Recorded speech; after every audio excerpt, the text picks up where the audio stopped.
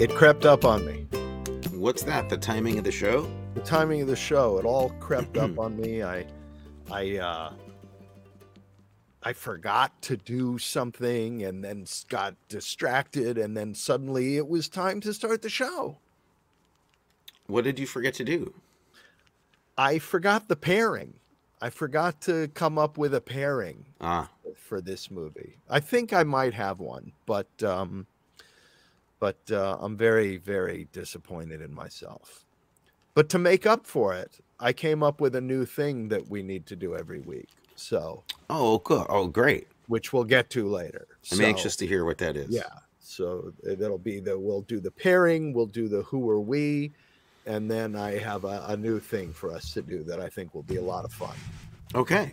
So how are you? It's good to see you. It's good to see you too. I haven't seen you in a week, so.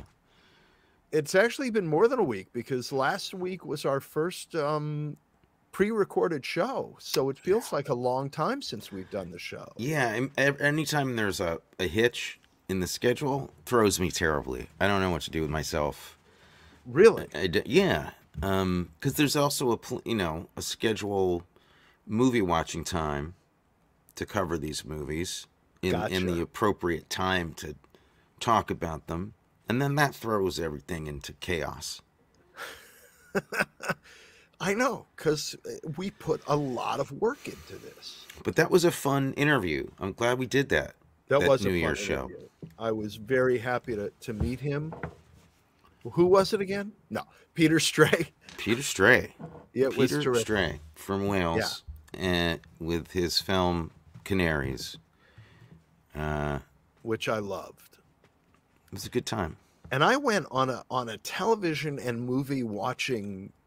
Just went right down the rabbit hole this past week. Watched all kinds of stuff. Really? Great. You'd think I have no life. I watched so many other things. I watched the entire new drop of The Morning Show, which, interestingly enough, is directed by Mimi Later, who directed, I think, Deep Impact, the movie that we're doing next week. That's correct. That's correct. That is absolutely correct. And loved The Morning Show. Complicated, interesting show. I don't know if you watched any of it. It's not a movie, is it? No, it's a TV series. Probably missed it. Probably didn't see. Okay, so you only want to hear about the movies I watched. Okay, I watched. No, that's not. I didn't. That's not to say I don't want to hear about them. I just, I'm. I watched The Royal Tenenbaums. I turned Mom onto that this last week as well. She just saw it. Well, she turned me onto it, which is why I watched it. You'd never seen it before. I had not seen it before, and I loved it. It felt somewhat autobiographical. There are a lot of strange things about watching that film. Yes. And we can talk about that in our group therapy if you want, instead of here. That's that starts at 11:30 tonight on YouTube. So if you want to check that out, join in on that. I watched The Harder They Fall. Oh, cool. With Idris Elba. Yes. Who is a spectacular cast and a lot of fun. I think I recommended that to you. I know I was. I believe you did. A fan of that movie. That's a really good movie, isn't it? Yes. Yeah. I really, really enjoyed that movie. I watched Sabotage. Alfred Hitchcock's Sabotage, in which, no matter what Dad says, I was able to completely distinguish between him and Sylvia Sidney. I don't think they're at all alike. What did he say about that?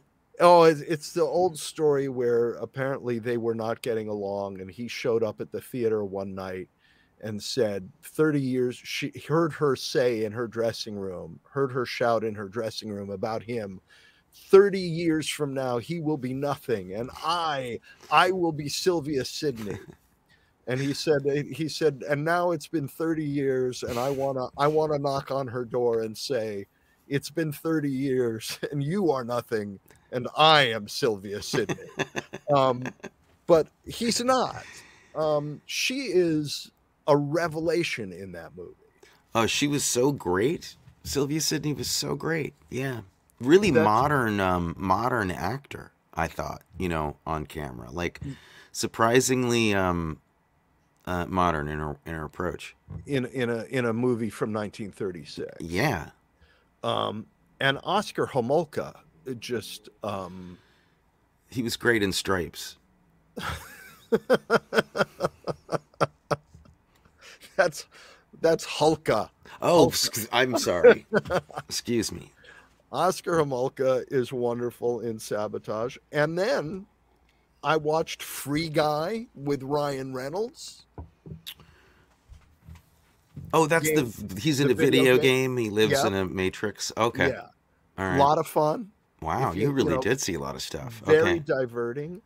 And then I started watching this new British detective show called Vera, starring Brenda Blethyn as the detective, and it's spectacular. Wow.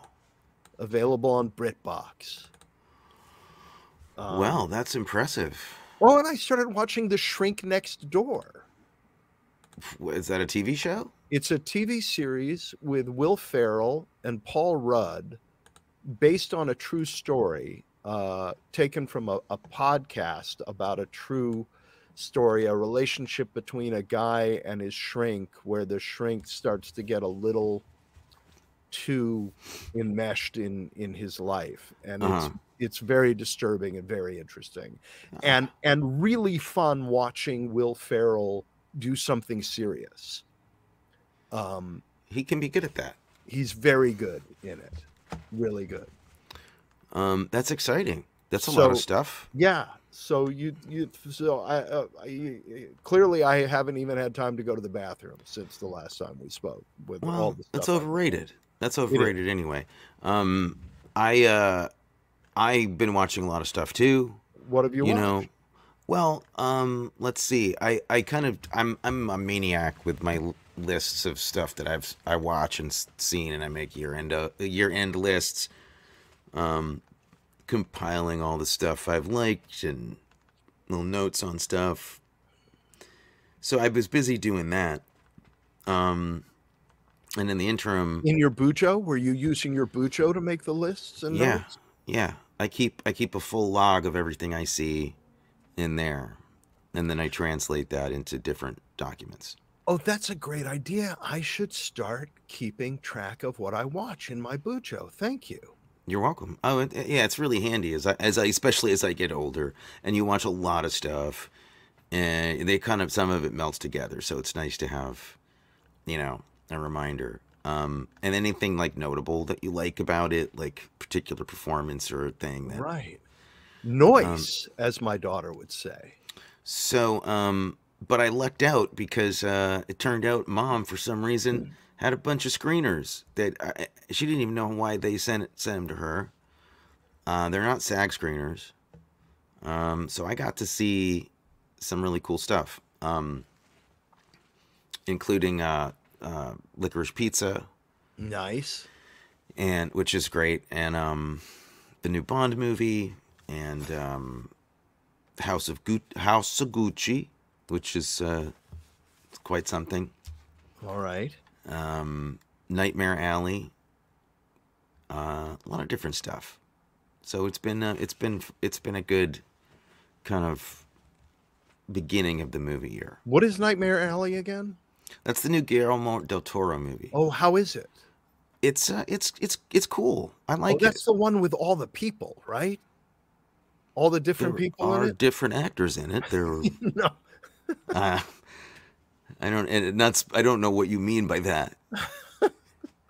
There's on the 405, you drive by a building and they have a thing of all of these different actors in some movie, and I'm wondering if it's Nightmare Alley or could be another movie with actors in it, though. I don't know. Perhaps it is. I don't live in LA, so I don't know what the 405 looks like. I'm really behind on this. I've been watching a lot of movies with actors in them, so I get. This is Bradley Cooper and Richard Jenkins. Yes. And Toni Collette. And yep. Yeah. That's it. That's the building on the 405. It's just north of the airport. I liked half of it very, very much. I'd be interested to hear what you think about it, because it's a noir. It's kind of a noir take. Yeah. You know, it's not a horror movie per se. Yeah, it's pretty cool. Well, I am going to see it.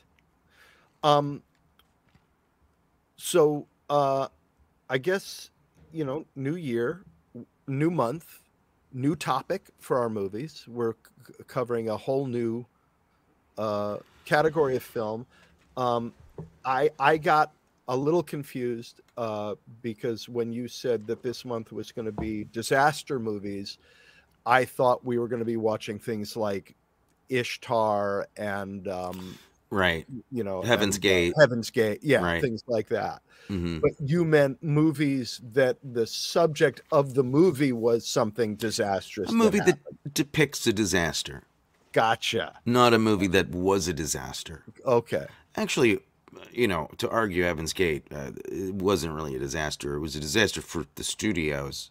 It's a good movie. Okay. But so we're kicking off with 1972's The Poseidon Adventure. Poseidon. I was Poseidon myself. The Joe Biden Adventures. Yes. 1972's The Poseidon Adventure. Right. And it's a very easy movie to describe what it's about. It's not heavy on plot. No? Do you think it's no? I think about it for a second. No, it's not. It's not heavy on plot. There's a big ship, an ocean liner. It's New Year's Eve. It's the New Year's Eve party. There's an earthquake that causes a tidal wave. The ship capsizes. And Poseidon. Yeah, Poseidon. The ship capsizes, and 99% of the people decide it's safer to do this, which kills them all, and a small band of people decide to do this that can lead them to some sort of salvation and rescue. For those listening at home, when Matthew says do this, he is pointing one way with his hands.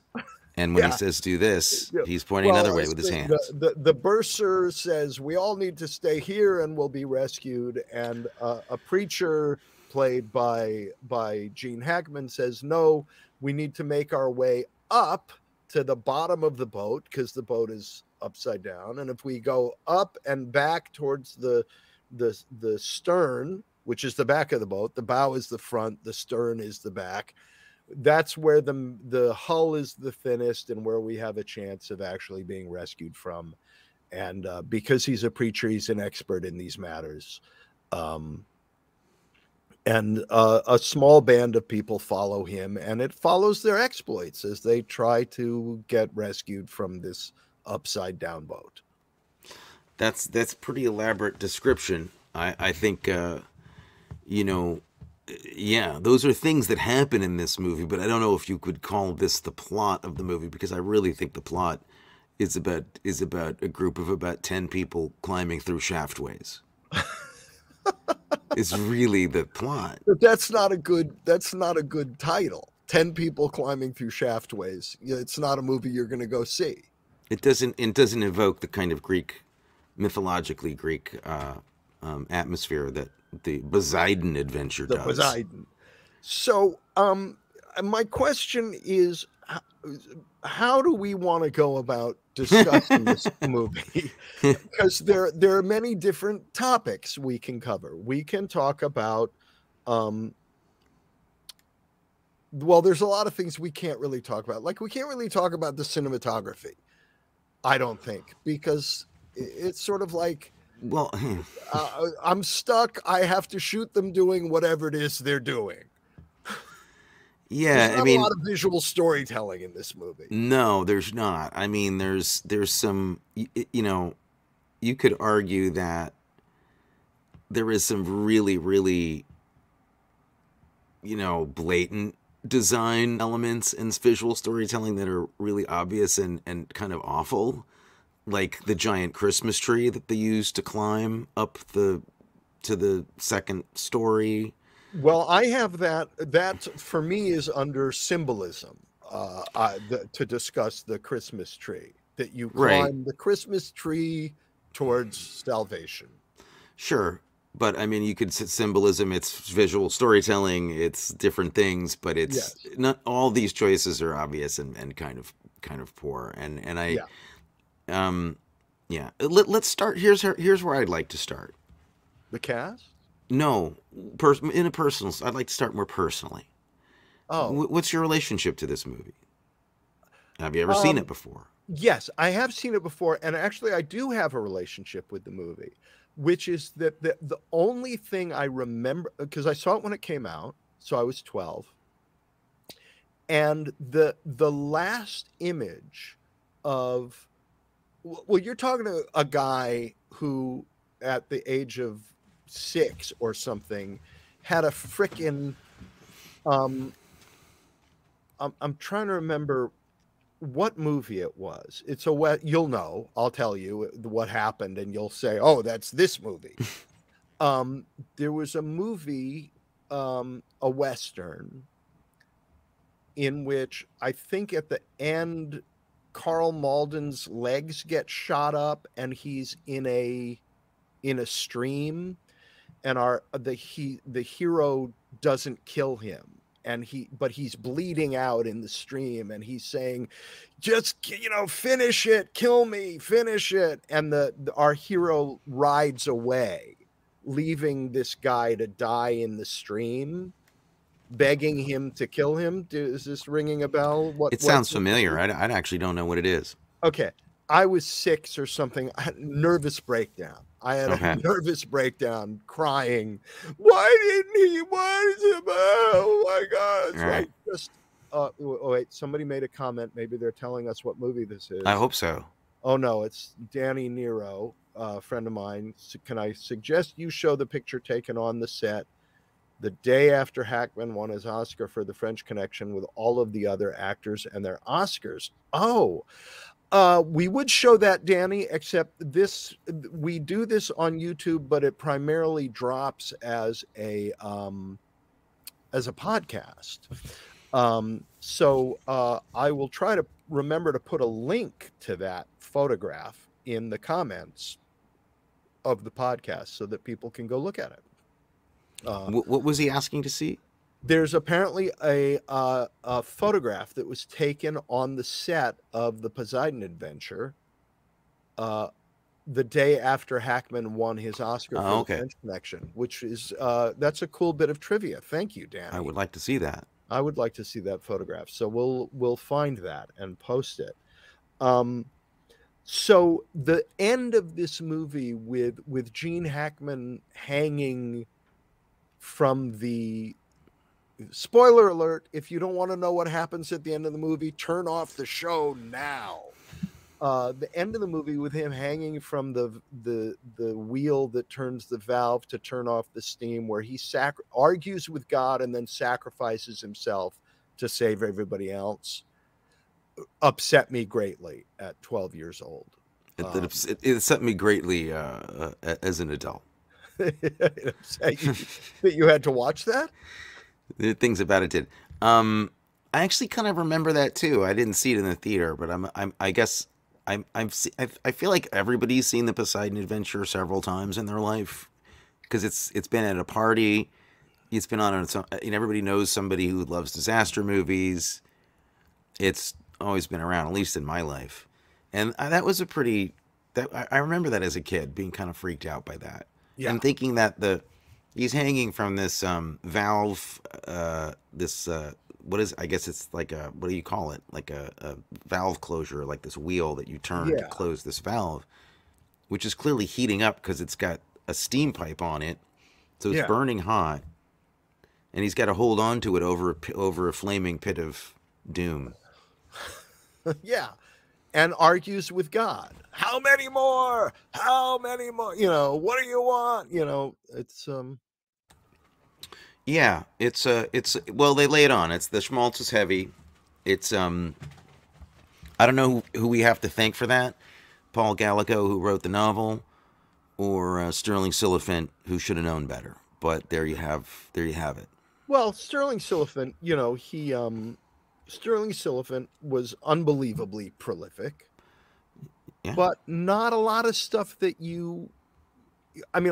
tons of stuff that but not a lot of stuff that you look at as these are, A-list screenplays. I mean, In the Heat of the Night was a big deal. But other than that, it's things like Route 66 and Naked City, and I think if I'm not mistaken, he did a lot of ghostwriting, or was hired on to work on stuff a lot. We're not doing ghost movies this month, though.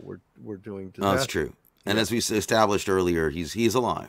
No, I don't know if he is. You made that joke last week. I did, but they lay it on really heavy. It kind of, the thing, and we'll get into the, other aspects of the movie, but the thing that ultimately my takeaway was is this it was like the Ten Commandments, this movie. It has this incredibly pious religious overtone to it. That's the pairing. There we go. I couldn't come up with a pairing for this movie, and that's the pairing. The Ten Commandments and the Poseidon Adventure. Yeah, I think actually that's a good one.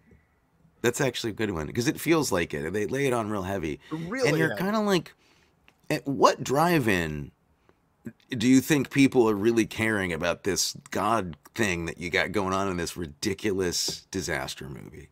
Yeah, the sermon is his sermon on the deck before the disaster is one for the books. Is a disaster. It's one for the books. Yeah. Incredible that, and I wouldn't say that Gene Hackman is bad in this, but I would say that it's a character that's probably impervious to good acting. Yes. Yeah. So I don't, it's certainly not his fault, but I don't know anything about this guy at all. None of it made sense. None of it gelled. I didn't even understand why in God's name he'd be on that boat to begin with, and they never. Because he's going to Africa, to take on a new. He's been banished from the States to go to Africa. I understand why he's making a voyage. I don't understand why he's on that giant Queen Elizabeth ship to do it. That's the part that I was like, oh, wow. You mean taking a cruise to Africa rather than you're just flying or taking, or doing some kind of cross-Atlantic cargo ship or something. Oh, well, I think I know the answer to that, actually. You can't wear his fancy white turtleneck otherwise. No, because they need that character on the boat or the rest of the movie. I should have thought of that. So you'd seen it before. You saw it in the theater when it came out. It affected you. It scarred you a little bit as a kid. Did anything else about it stick with you, or just the general? Because you see the poster of this movie and you kind of get the whole movie. It's not. Yeah. For some reason, I remember a scene that I don't now recall having watched the movie again. For some reason, there was a scene in my memory of Shelley Winters completely wigging out and screaming and having a total freak out. Which she does in almost every movie. She does that in almost every movie, but she doesn't really do that in this movie. No, Does she actually. Freak out?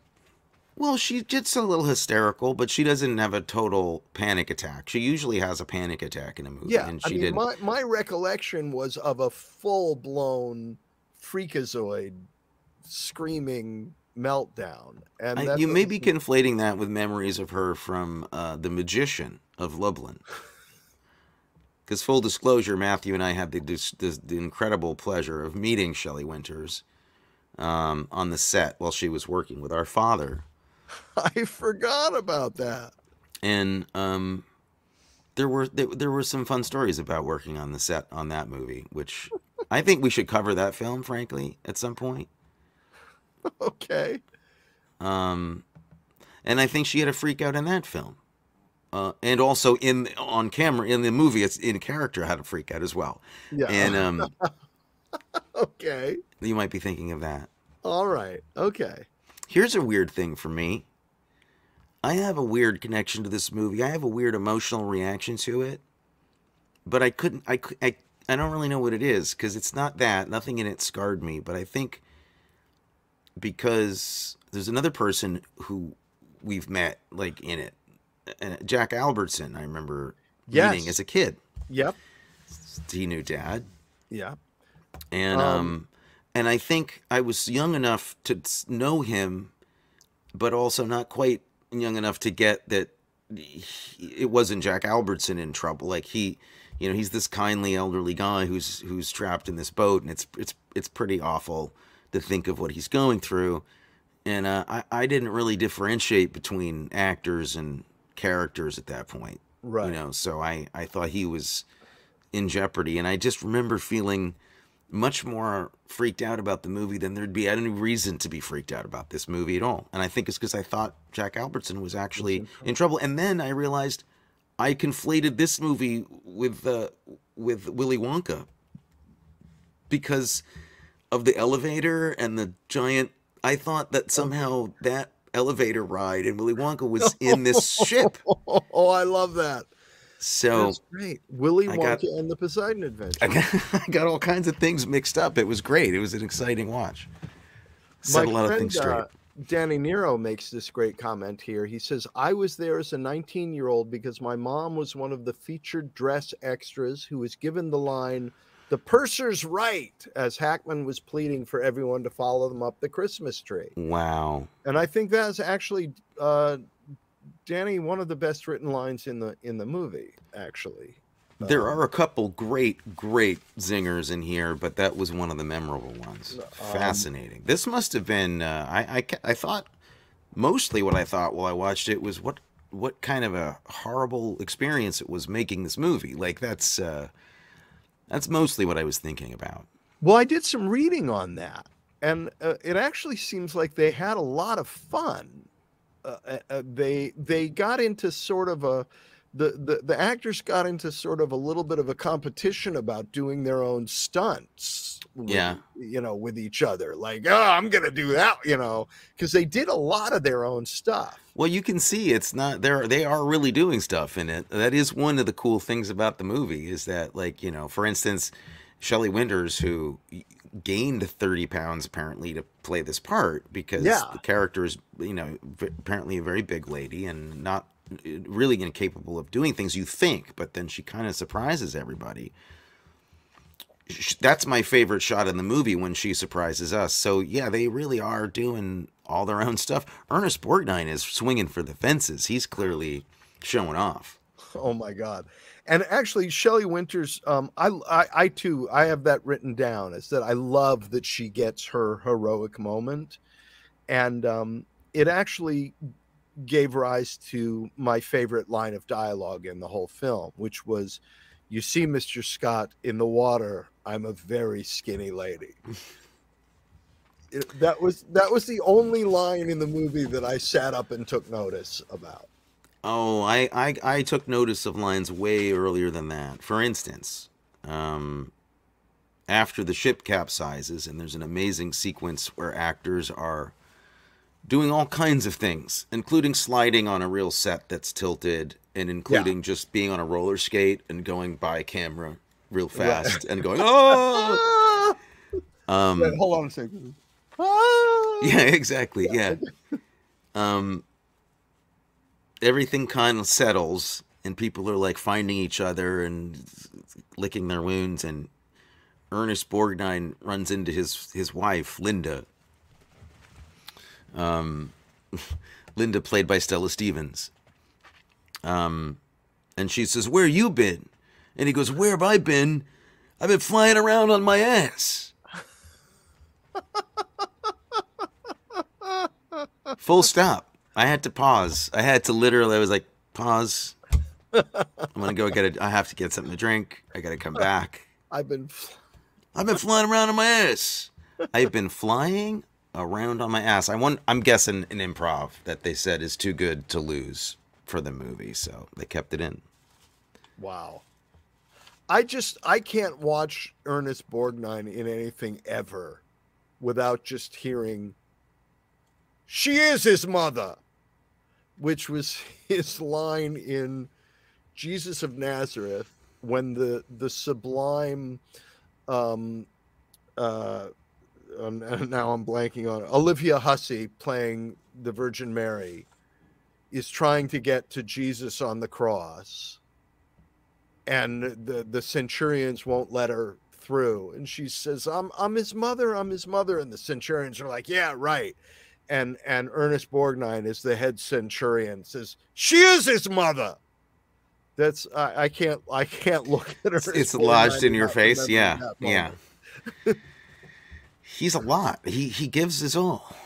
He gives his all every time. It's fantastic to see. This movie feels like it reminds me of a time, and it feels like this is like a night of Hollywood Squares. That they're actually, it's like a special episode of Hollywood Squares. Not only that, but I think a lot of these same people then went on to appear on the Love Boat. No, oh, yeah, exactly. Yeah. I the biggest sadness for me is that in the very beginning of the movie, we lose Leslie Nielsen. Yeah. Probably the greatest ship captain of all time. Except, I have a question for you.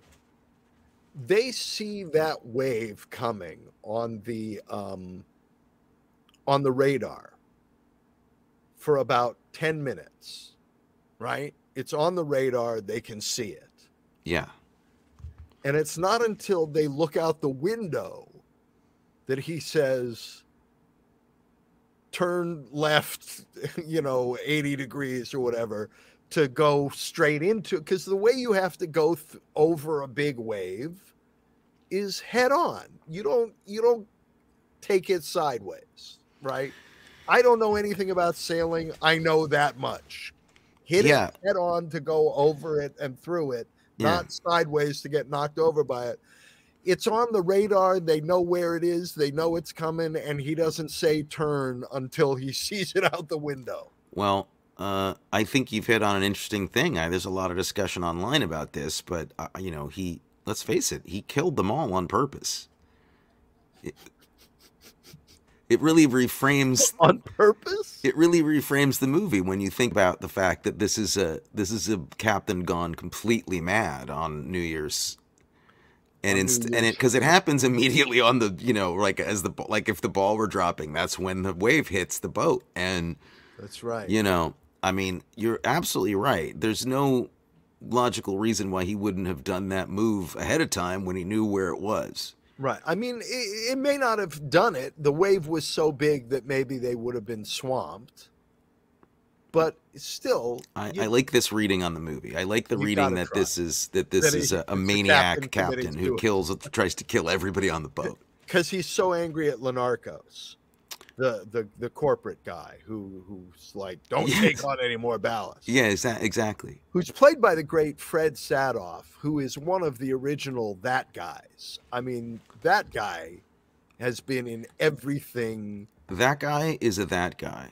Yes. Ever produced. If you look at him up on IMDb, if it's like there was a law passed that you cannot have a TV series. Guy never played gangsters, did he? No, guess not. So I really enjoyed watching this mess. I really did. But it's just shy of being highly recommendable for that kind of movie, because it really does get tiresome. I mean, there's a long stretch in here where they're just climbing through passageways and trying to come up with little vignettes and little moments between characters that are all just completely leaden and ridiculous and horrible, awful. Well, and you mentioned something earlier about Gene Hackman being stuck in this role that is maybe Unactable, yeah. There's a role that is even more unactable than his role in this movie, which is Carol Lynley's character is just... That's one of the drippiest characters in the history of film.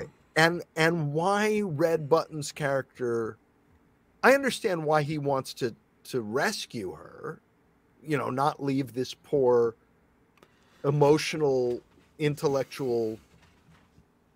I mean, she's really deficient in every way, other than being cute.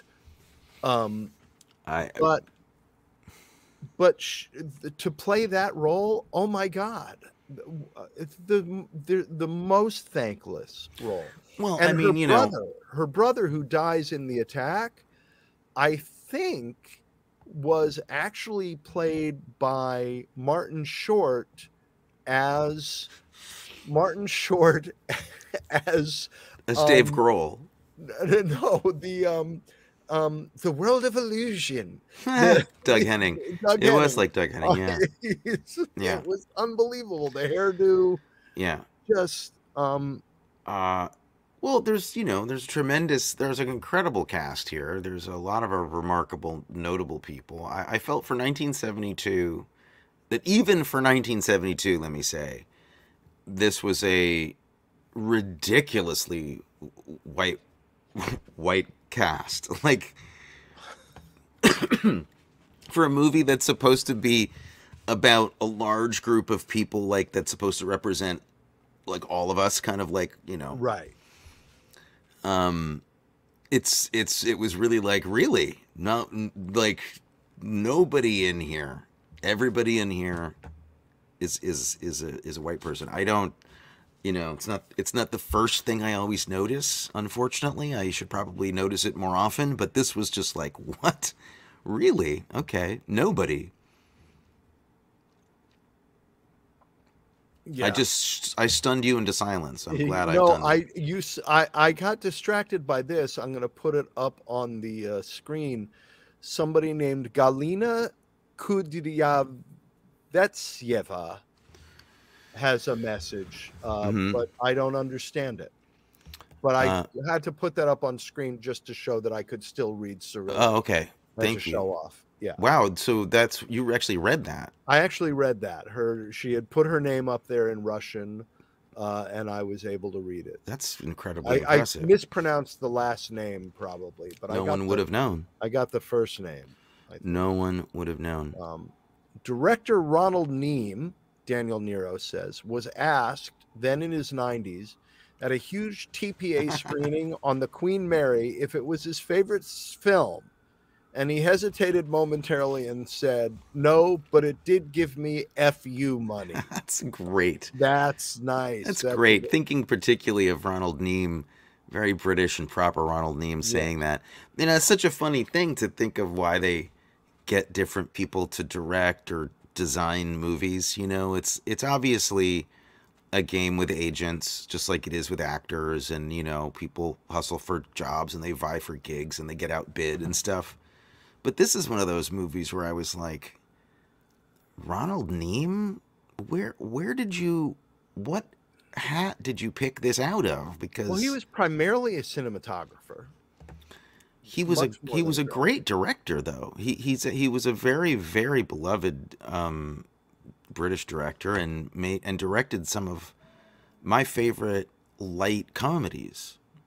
Like First Monday in October, which we've covered. Well, that's not one of my favorites, but he did do others that I loved, including a movie called The Horse's Mouth, which is literally one of my favorite movies, and in any way kind of represents what I think of Ronald Neame's style. So to have him on board on this giant technical adventure fiasco is a really interesting choice, as is the DP, who came from TV mostly, and then also did the movie MASH, which he did MASH. Like, you see MASH, and then you're like, get the guy who did MASH to do Poseidon Adventure. Like, what? Why would? Yeah.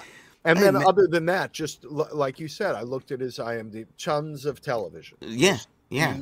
Just standard television. So I guess they're like, what's good about guys like that is that they're used to working really fast. Yeah. but it's just so funny. It's just so different. The approach is so different than we have today. Like the kinds of folks they hire to do these gigs. And 58 stunt people. I heard nobody got hurt or killed. That's pretty good. Can we talk for a minute about the very, very, very strange, and was I the only person to notice it, sexual tension between the preacher and Pamela Sue Martin? I noticed it. We can talk about it. It wasn't hard to notice. It was pretty vivid. Yeah, but they don't go anywhere with it. It's there. It's odd and not addressed. It thematically, it doesn't feed into the story in any way. Yeah. They don't show him like struggling with trying to be a good preacher, but I'm having these feelings, it's just there. I think I know what it is, though. I think I know why. I think that represents the single biggest like sea change in our culture right there where you're talking. Because I think in 1972, yeah. First of all, it's weird that Gene Hackman's in this movie. It just feels strange. Like it really, you think Charlton Heston should be in this movie. It feels like a Charlton Heston movie. Hackman is much too kind of nuanced and human to be in a movie like this. It seems like. Yeah. So if you think about somebody more like Charlton Heston being in it, it was that kind of a movie at that time. I think it was just, of course there'd be something sexual about any relation, any person that he was with. Like there was just that component to it no matter what. Like he's a man and she's a young woman, so of course, what do you expect? Like it's the 70s. Yeah. Okay. And like it just seemed like if you think of Charlton Heston in that part, then you just be like, well, of course they're trying to just sex it up because it was the 70s and that's what they did all the time. And if they made the movie now, there'd be sexual tension between the preacher and the Pamela Sue Martin's younger brother, the young boy. Sure. Yeah. Or between all the characters, and that's what the whole thing would be about. Yeah. Yeah. But that's the thing is, like, all of the fist shaking that Gene Hackman does in this movie, which I will describe as basically his acting method in this movie is fist shaking, would have worked if it was Charlton Heston doing it. It would have. The movie would have made more sense. Hackman is so good an actor that for a while you're like, wait, is this a good? Are we trying to make a good movie here, or like a character thing, or like no, we're not interested. But then you look at like Towering Inferno, and they've got a lot of great actors. They got Paul Newman in there, and he's not given a lot to do. Everybody's making money here, they're all just making some money. Well, you actually hit on something that this is this new thing that I want to do, because you mentioned about Charlton Heston, if that had been Charlton Heston playing that role.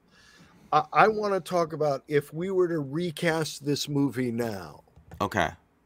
Or not necessarily now, but I had an idea for recasting the preacher.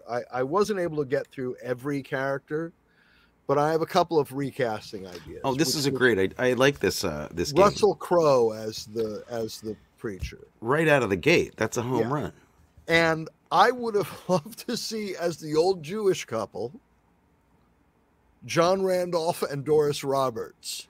That would be nice, except that would be good, but except you do know that Judd Hirsch is contractually obligated to play that part. Okay, so Judd Hirsch, if it's Judd Hirsch, who's the woman then? Be Judd Hirsch and and Fran Drescher. Sure, Fran Drescher. Okay. The captain, who would we put in the captain? The captain, I'm going to say, it just came into my mind, Bobby Cannavale. Okay, yeah. Because you're not going to expect him to die, and he dies too soon. So, like, you think Bobby's going to make it, but he doesn't. Okay. Cop and his wife, the reformed hooker. So the reformed hooker. So we got Ernest Borgnine and Stella Stevens. Stella Stevens. Well, who actually I thought was surprisingly good in the movie. Stella Stevens was great in terms of the performances. She her, was the standout for and me. her dress is fantastic. Yeah. That's all I'm gonna say. Okay. So Cop and Hooker, Jake Gyllenhaal, and somebody. Could be Jake Gyllenhaal, yeah. Maybe Billy Zane. Billy Zane, yeah. Because he was in Titanic. We could kind of make a reference there. Right. Billy Zane and Billy Zane and Felicity Huffman. Okay. For The Lonely Bachelor, I have an idea. The Red Button's The Lonely Bachelor. Okay. I desperately want to see Mark Ruffalo playing that role. Oh, really? Yeah. I was thinking Steve Carell would be good too. But... Well, Steve Carell would be casting to type, and Mark Ruffalo would be like, "What is he doing? What's he doing here?" That's a good. Actually, it makes less sense, so it makes more sense. Real depth to The Lonely and make it more confusing. Yeah. Yeah. The crew member who dies, Roddy McDowall, who actually works his way through every region of the British Isles in terms of an accent during the course of the movie. Yeah. Alan Cumming as the crew member. And Carol Lynley, the singer. Do you have some? Who's your pick? I didn't have one for Carol Lynley. I was thinking maybe and this would be a very sad choice because she's actually a very good actor, but would be Elizabeth Olsen. Okay. Let's say Selena Gomez. Oh yeah, that would be great. Selena Gomez. Yeah. Yeah. Or after her turn in Don't Look Up, Ariana Grande. Sure, to that too. This is a great game. I like this game a lot. Who's playing Gene Hackman? Russell Crowe. Yeah. Yeah, that's good. Yeah, yeah.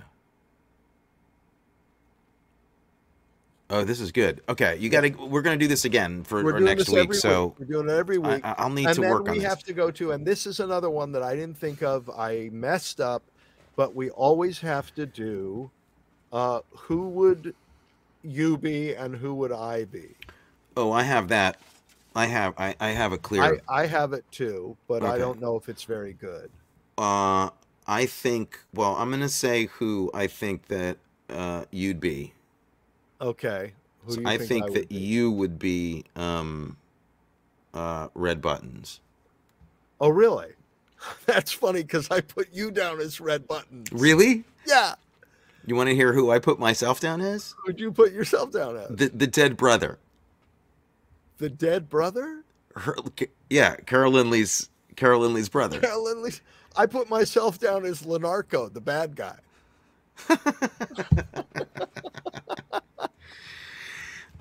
No, I thought you were either going to be Roddy McDowall or Red Buttons, but I think, you do better on the latter than Roddy McDowall. Okay. I'll take it. Oh my gosh. What's your favorite, and I mean seriously favorite moment in the movie? Not oh, this is silly and crazy, but if there's a moment in the movie that you that spoke to you in some way as a piece of good writing. Oh, my friend Daniel Nero suggests John Goodman as the poster. Excellent. Very good. Excellent choice. Is there a moment in the movie where you thought, wow, okay, they actually for a moment tapped into something interesting? Because I have one. Well, I do. I mean, I don't have anything. I don't have anything small. I don't have there aren't any moments for me like between actors or characters or writing that really struck me. It all felt pretty forced. So, but I do think that there is there's something brilliantly sublime about the actual boat overturning. There's a mixture of ridiculous stuff and really kind of staggering stunt work and set work going on.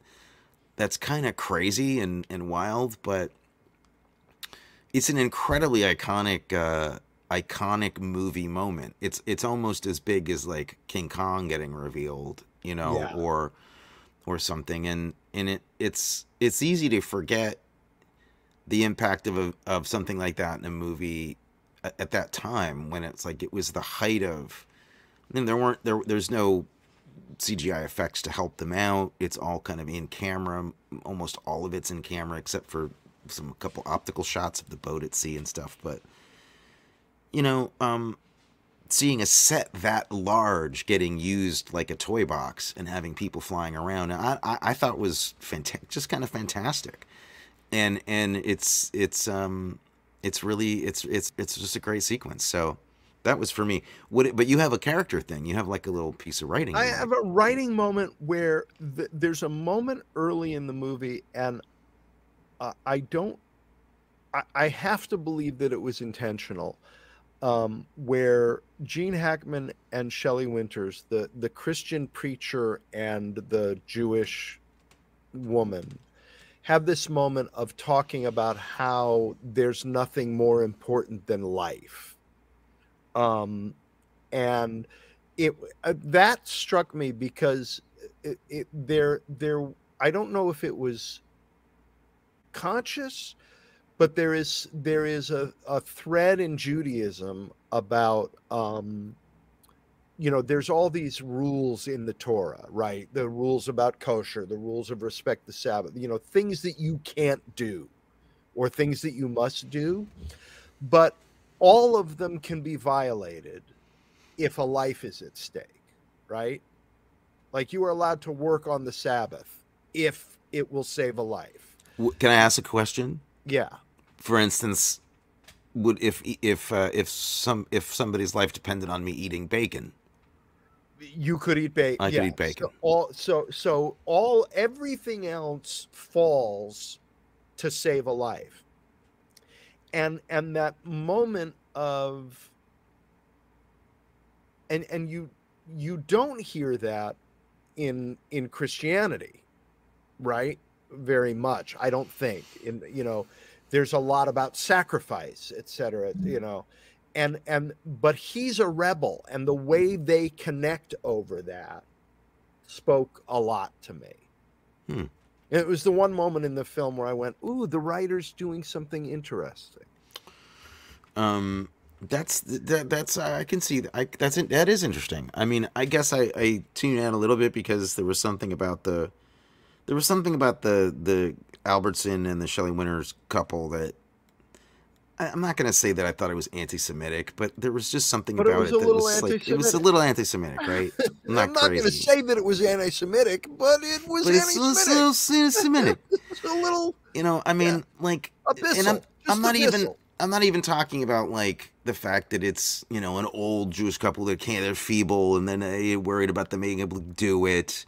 Like that part I can deal with, but there was an overall tone of like, you know, there's a lot of there's a priest and there's a minister or preacher, you know, in it. There's a very Christian kind of like, you know, concept to the whole thing, and it felt like they were being really big-hearted and generous to be sharing this boat with a Jewish couple somehow. Like it was like, we'll even talk to the Jewish people and connect with them. Very stereotypical. Very so I found that a little annoying, but despite that, I thought, you know, Albertson and Shelley Winters, you know, they brought some humanity to it, and their scenes were probably among the most connected as actors that two people got. But then you have, like, you know, a vignette between them is cutting to them sitting there, kind of her whimpering, and she says, "Manny, you still have your handkerchief?" And he says, "Yes, but it's not very clean." And that's the whole scene. And you're like, are you serious? Like, is there anything else that can be said here? Another great piece of writing, though, they worked the, what am I supposed to do with them? Shove them up my ass? The suppository joke, they actually work into the script in the scene with Stella Stevens getting the medication from the ship's doctor. That's the kind of humor that you hope stays with the film, and unfortunately just does not. No. Yeah, I also really loved the bursar screaming, "Climbing to another deck will kill you all." What? What are you talking about, and why are you alarming everybody?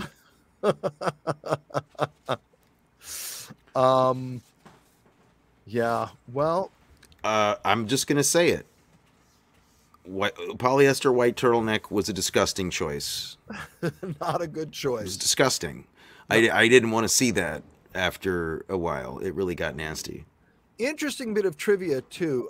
Did you notice that Pamela Sue Martin and Stella Stevens, they are told very clearly they have to take their dresses off in order to climb up the Christmas tree. Nobody mentions that to Shelley Winters, and she's able to climb up the Christmas tree with her dress on. So I'm saying it's 1972. It's the certain things are just not even considered as. I wonder why. Yeah, this is also a movie in which you get to see a crying Gene Hackman drool onto a dead Shelley Winters face. Just in case your day wasn't complete. Just in case you never saw that, you can see that now. That's actually on the Weight Watchers website. That You will never eat again. You won't eat a thing. Yeah, you know. So, yeah, I think that's about all I've got on this movie. The band's hairdos are pretty great. Good. Red Button's exercise routine, I still do that around the Silver Lake Reservoir. That's what I do to lose weight and keep my ticker in shape. You don't like the line where Gene Hackman's talking to the priest and they're talking in front of everybody, and he's like, "You should really get these people to come," and he says, "I can't leave these people. I suspect we'll die." What are you? You're really giving up too soon. Shouldn't maybe say that in front of the people you're trying to calm down in an emergency. I suspect we'll die. I think she'll die. So yeah. Oh, I don't know about you, but I want to remake this movie almost exactly the same. In fact, release it with just some CGI enhancements and stuff. Basically the same film. De-age some people, maybe. Okay.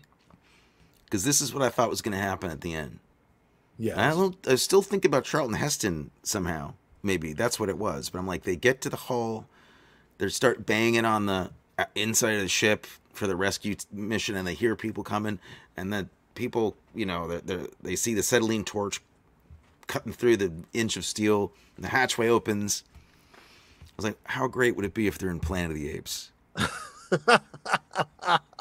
How great would that be? There you go. They open the hatch and there's Dr. Zaius. It's J.J. Abrams' Poseidon adventure. There we go.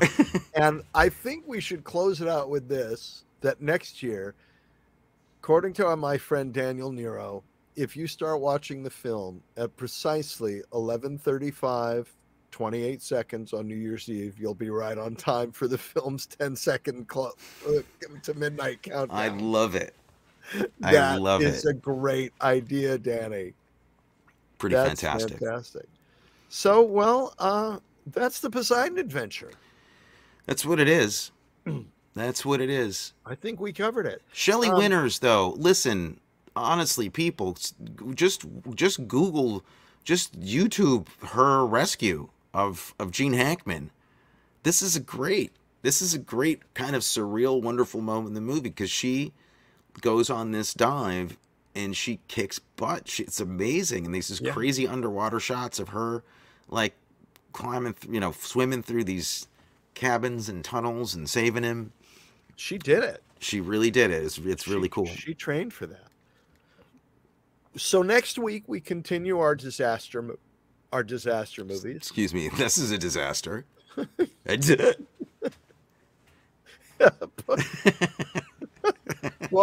Pardon me. With Deep Impact, as we said, directed by Mimi later. Robert Duvall, Téa Leoni, Morgan Freeman, Maximilian Schell, who will take us in through and beyond. Wait for it. And beyond. Yes. And also, if you don't know that reference, go listen to our episode on what was the name of the movie? The Black Hole. The Black Hole. Der Blacken Holen. And your very good friend, my friend, but your very good friend, and I don't say that because I don't like him, I just don't know him as well as you do, Joe Erla. My dear friend Joe Erla is also in the movie, and that it means that, if we play our cards right, maybe he'll come and talk to us about it. Oh, my God. I know that Joe has fun stories about this movie. What cards can I play to make that happen? You don't have to play any cards. I have to make a phone call and see if he's free. A phone call. See if Joe Erla will join us. That'd be fantastic. So please join us next week for Deep Impact. Please do. And 1998's Deep Impact. Right. Watch it before then because we will spoil it for you. This is a dental thriller. No, it's not. It's an adventure movie, and it'll be very exciting. Hey, if you feel like it and you like the show, stop by. Give us a little rating there on Apple Podcasts. Yes, it helps a lot. If you like what you hear, give us some stars. If you like us, give us a review, or not. So it's totally your call. If you don't like us, just do it. It's free. Do what you want to do. Yeah. Do your thing. Subscribe to the YouTube channel. Subscribe to the Apple Podcast. It helps us. If you want to help us, that helps. If you don't want to help us, don't do that, because that would be more in keeping with your philosophy. And we'll see you next week to talk about Deep Impact. That's the truth. Good night, everybody. You've been listening to the Arkin Brothers talk about movies. That's my brother Matthew Arkin. And that's my brother Anthony Arkin. And we are interesting, irreverent, and irrelevant. But you can follow us on Instagram anyway. You can also subscribe to our newsletter and check out our merch. And you can do it all on our website. Just follow the link on your podcast app. Or if you really want to stalk us, head over to arkinbros.com. You'll learn more about us than anyone would ever want to know.